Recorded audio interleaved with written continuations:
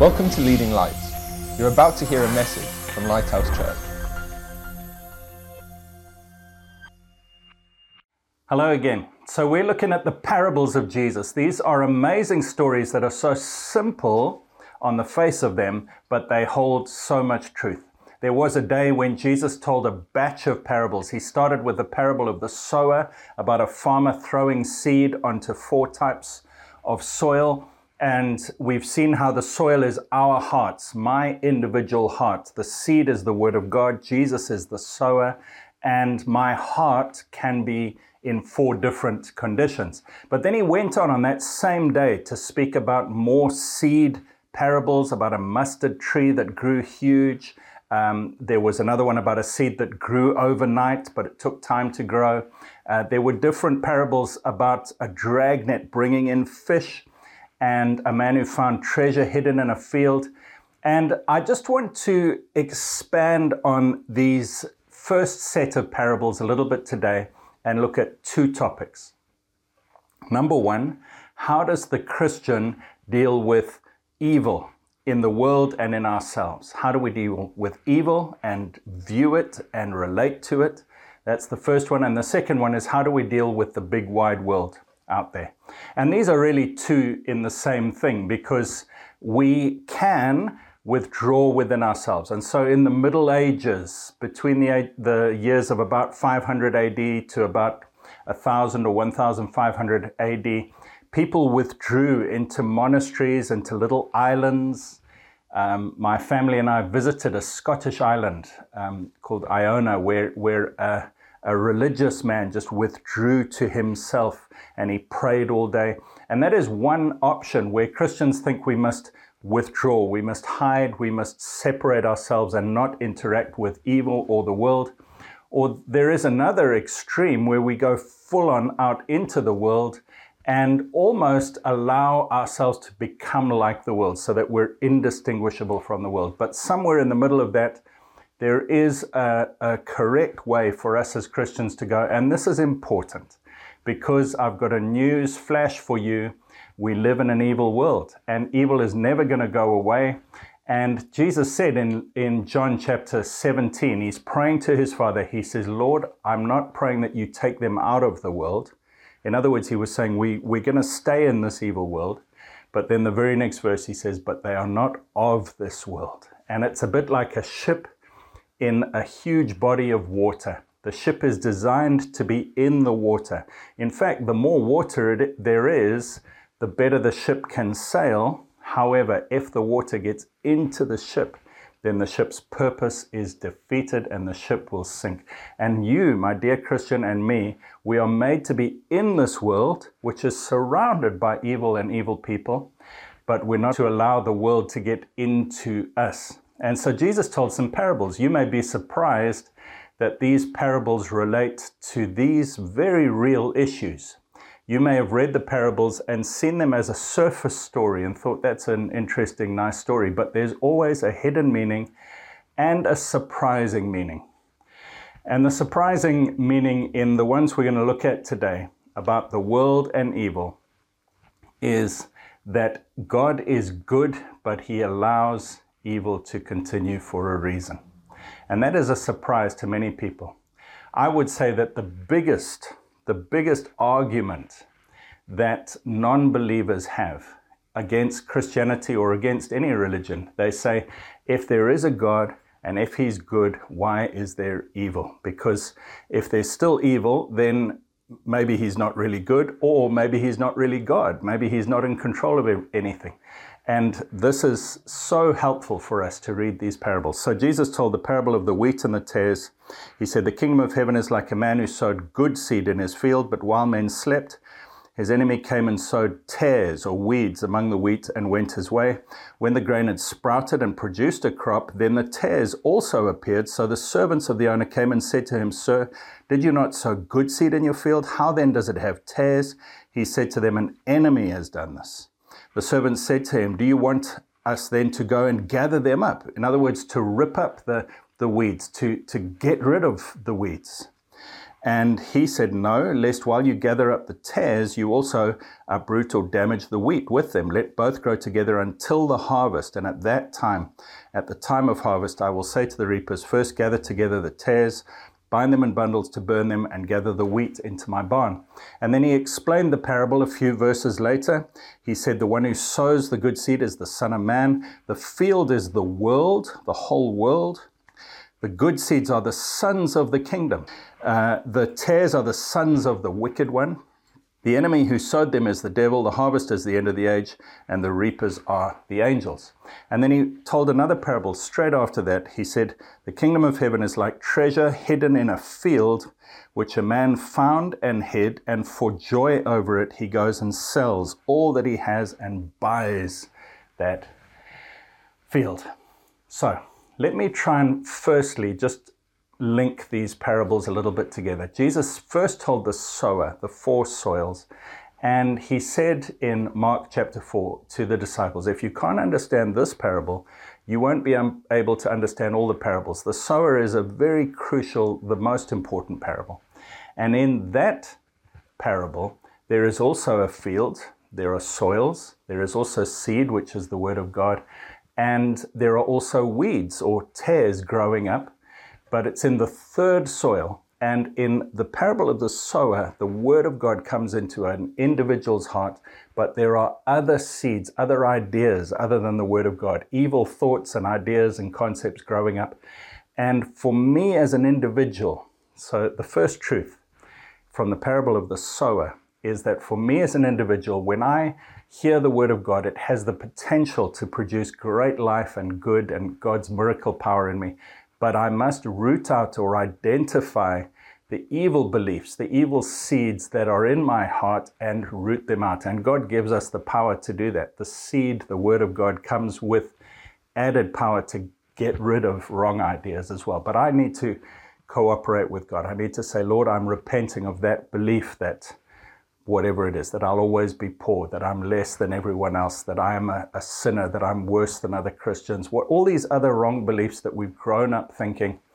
Maybe it's greed, maybe you think money is the main thing in life, or whatever it is. We've got to uproot those seeds so that the word of God can prosper. So the first application is for my own life. I must allow the good seed of God's word to grow and uproot wrong ideas and beliefs that I've believed. And that's a lifelong challenge, my friend. 2 Corinthians 10 verses 4 onwards says that we wrestle against these arguments and high things that exalt themselves against the knowledge of God, and we take thoughts captive to the obedience of Christ. And that is our fight for the rest of our lives, to allow God's word to uproot and overthrow these wrong ideas. So, first application, in my own heart, the seed must grow and the evil must be dealt with. And God is very patient. He doesn't expect us to be perfect immediately. As time goes on, every time he speaks to us, there's an opportunity for us to uproot a wrong seed. And praise God, he's with us all the way through that process to the end of our lives. And he doesn't reject us just because there's some wrong seed, but the more we uproot those wrong ideas, the more fruit will grow. Then you move on to the parable of the wheat and the tares, and suddenly it's different because the seeds and the plants are people, individual people. It's no longer one person's heart with four different soils. Now, what's happened is the person who's believed in God's word and allowed it to grow in their lives and uprooted the evil has become a son of the kingdom. Other people have rejected God and they are sons of the evil one. Now you might say to me, is God not patient? How can he decide straight away that someone's a son of the evil one or a son of the kingdom when maybe later they'll give their lives to the Lord? And that's the beauty of this parable, is we see these two time scales at work here. The servants said, why is there evil in the field, in the world? And they were blaming the farmer. They said, if you're a good God, if you're a good farmer, why did you allow evil to come up? And he says, an enemy has done this. I'm allowing free will. I'm allowing enemies in my world. And then they said, well, let's go and get rid of them. And he said, we're going to wait because God is patient and he wants weeds to become wheat. But then he said to the servants and to us as Christians, don't try and judge them. Don't try and rip them out, because judgment will come later. We're in a period of grace at the moment where God is trying to win the world back, and judgment will be one day at the end of time. I praise God that he's not judging us right now. You know, the Bible says that the wages of sin is death. Just one sin separates us from God, and that's enough to cut us off from life forever. But God doesn't judge us. He's so patient, the Bible says, not willing that any should perish. And he waits and he waits and he waits and he waits. But a time will come at the end of time when free will is ended and God says, now is the time for judgment. Because judgment is overriding free will. Judging is saying, I'm not allowing you to choose. I'm going to decide on what happens to you. And the servants and many of us Christians would love for God to judge now. We would love for God to get involved and to punish evildoers and to stop evil people from doing evil things. And so on many forums on the internet, you can see non-believers saying, well, why doesn't God stop the evil? Why does he allow the evil? And the reason given in this parable is the farmer says, if I'm going to uproot the weeds, I might and I will have to uproot the wheat at the same time. God would have to punish everything, and he would have to put an end to free will. And he's patiently waiting so that more and more people can come in to know him. And so if I say, God, why didn't you stop that thief breaking into my house and stealing my goods? He would say, well, if I had to stop that, I would have to stop free will. I would have to cease free will, and I would have to stop you having free will, Greg. And so he says, you're living in this time when the two are growing up together. But he's given us, the individual, the ability to allow his word to get in, to produce fruit, to overcome the weeds in our own lives. But we're living in a world where there are the two going together. He basically said to them, don't judge. There is a judgment coming. They said, we want to go and we want to decide who's a wheat and who's a weed, and we want to pull them out. And he said, no, you can't judge. You can judge for your own heart, what are the weeds and the wheat, the ideas in your own heart. But when it comes to other people, let me make this clear. For your own life, the soil is your heart, and you can say, Lord, what have I believed that's not right? What have I let into my life that's not right? And you can remove it. But when you look at somebody else's life, you don't have X-ray vision to look into their hearts. You don't know. They may look like a weed, but you don't know if they'll become a wheat. You don't know the motives. You don't know the reasons. You don't know what's going on. How many times in my life, and I'm sure in yours, have we thought somebody was doing something wrong, and later we realized, oh, I didn't understand the full circumstances. In 2 Corinthians 4, Paul was being judged by the Corinthians, and he says, it's a very small thing for me to be judged by you. And then he says to them, don't judge before the appointed time. In other words, the end of time when God judges, when God will judge the secret things of the heart. And he says, don't go beyond what is written. Let me just read it to you in 1 Corinthians 4. He says in verse 3, but with me it is a very small thing that I should be judged by you or by a human court. In fact, I do not even judge myself, for I know of nothing against myself, yet I am not justified by this, but he who judges me is the Lord. Therefore, judge nothing before the time until the Lord comes, who will both bring to light the hidden things of darkness and reveal the counsels of the hearts. Then each one's praise will come from God. He says, you can't see inside someone's heart. You don't know the motives. Only God does. And he goes on to say, I've written these things so that you may learn not to think beyond what is written. In other words, he's saying, don't go beyond what you can plainly see. Another way of saying this is to say, don't read between the lines. Don't go beyond what is written. You know, sometimes you'd get a letter from someone or a text or an email, and it's written plainly, the words. I had a circumstance a while ago where I said to my wife by text, what should we do today or later? And she said, what were you thinking? Now the words are fairly plain, what were you thinking? But I could try and read between the words, between the lines. And I could put my own guesswork into what she was saying and she was saying, "What were you thinking, you idiot?" Or she might have been saying, "What were you thinking? I was thinking this." Or just plainly simply saying, what are your ideas? But I could try and read I could go beyond what is written. And he says, when you're judging other people, don't go beyond what you can plainly see, what they say, what they do. Don't try and guess what's in their heart until the day of judgment comes. And so Jesus was saying to his disciples, there's going to be evil in this world, but you have to just decide not to judge what's in their hearts, but only judge your own heart. We said last week that we are told to discern, but not to judge. And they're two different Greek words. Dokimazo is to discern or to examine with not a judgmental, prideful point of view, but just to say, I want what's good for me. Whereas krino and all the different words that are linked to it are about judging and condemning and thinking you're better than someone. In Romans 14, Paul says, don't judge someone because they have another master. He says, who are you to judge another master's servant? I was in a shop recently and I was looking on the shelves and somebody thought I worked in that shop, and they came and they asked me some questions and where they could find something. And I had to say to them politely, I don't work here. I don't work for you. I don't work for the shop. I don't know. I can't help you.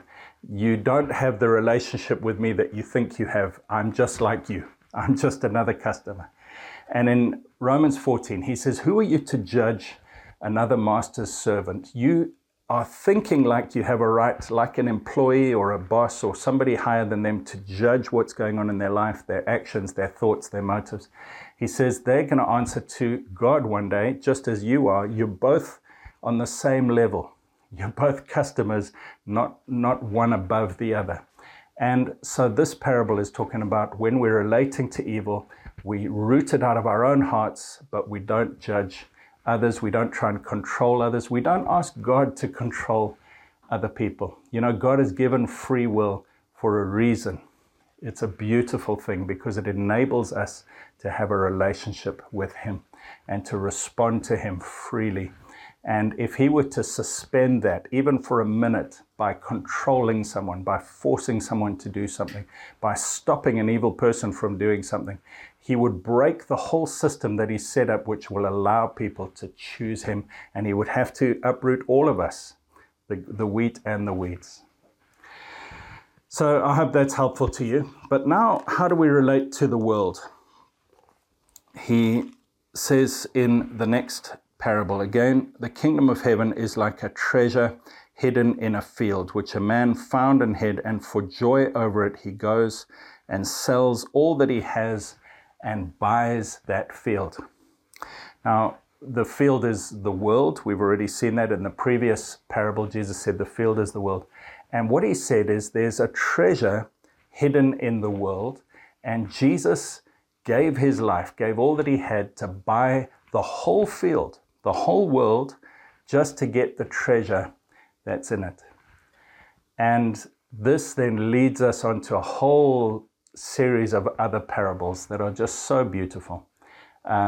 He goes on in the next verses to say, again, the kingdom of heaven is like a merchant seeking a beautiful pearl or beautiful pearls, who when he had found one pearl of great price went and sold all that he had and bought it.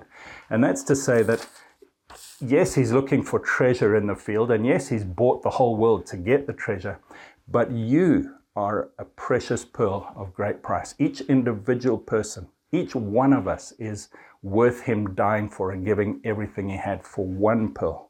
It's not just a generic treasure. It's one pearl. It's you. You are precious to Him. And so we see that even though in the world there are these wheat and these weeds, and we've got to be careful about our own hearts and not judging others, there is a treasure in this field, and God's heart is to find the treasure. And then Jesus told these other parables.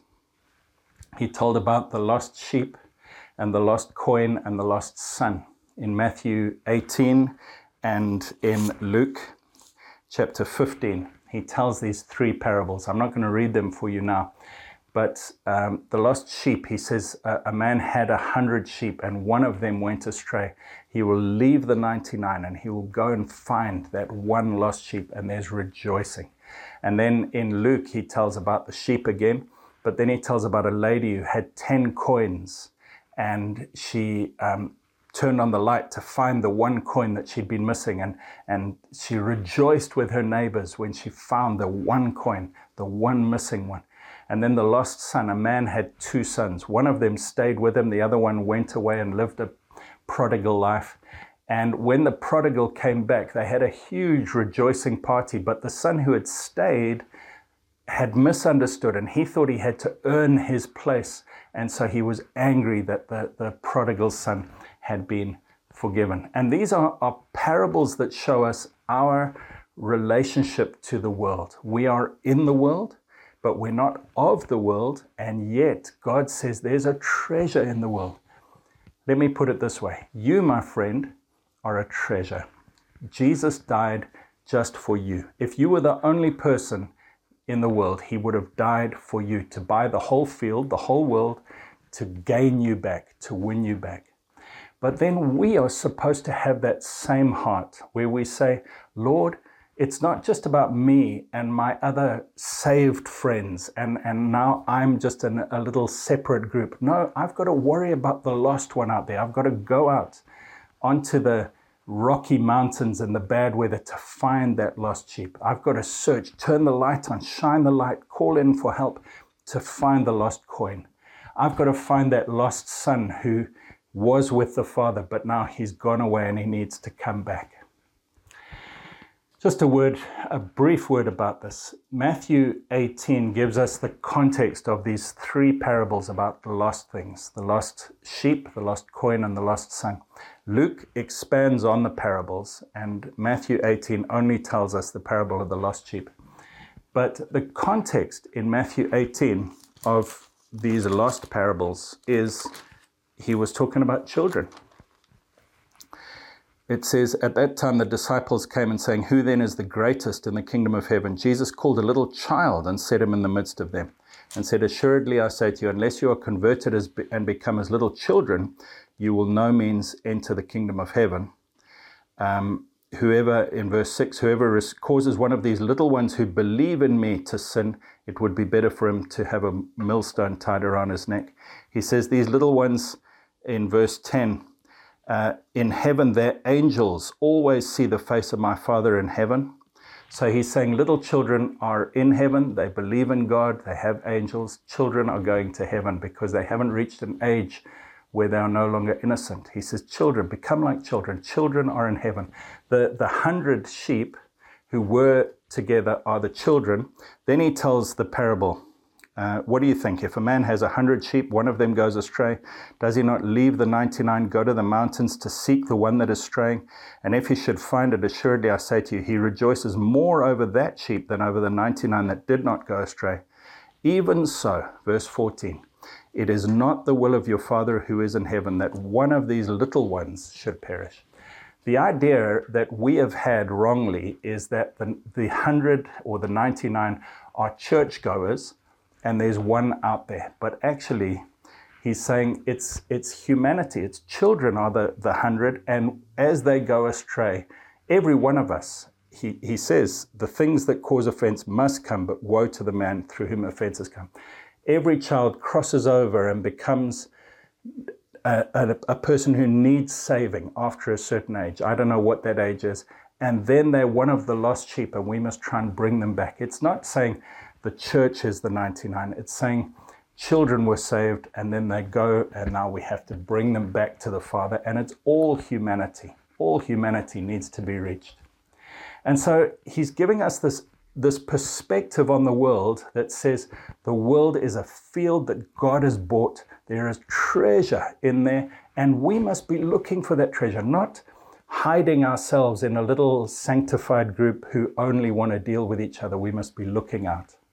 He goes on in Matthew 13 to tell the parable of the dragnet. A man put out a net and brought in fish. We've got to be fishing for men. Later on in Matthew 22, he tells the parable of the wedding banquet, where he says a man had a wedding banquet for his son. He invited people, and many of them gave excuses and didn't want to come. And so he sent out his servants onto the highways and said, whoever wants to come, come into this wedding. We are supposed to be looking out for the wedding banquet. And I just want to close and say to you that we, dear friends, are supposed to be reaching out. You may say, where do I stand with all this? First of all, say, Lord, is there anything in my heart where weeds and wheat have grown up in my own heart? Let me uproot them. Secondly, have I maybe judged evil or allowed myself to think God must stop other evil people, and so I haven't interacted well with other people and I've been judgmental? But then thirdly, am I reaching out to the world? Am I loving them? Am I with them? Am I going out into the highways, into the mountains to find the lost ones and to bring them in? And if we get that right, then this parable and these parables just become so meaningful. They become a guide for our whole lives. They become an important way that we should live our lives every single day. I'm thinking, don't let evil in, don't judge other people, bring in those treasures that are out there. We love you. God bless you. Thanks for listening. Please visit leadinglightsnetwork.com for more resources and subscribe to our podcast on iTunes. Please consider supporting this ministry by making a donation on the giving page at leadinglightsnetwork.com or lighthousejersey.com.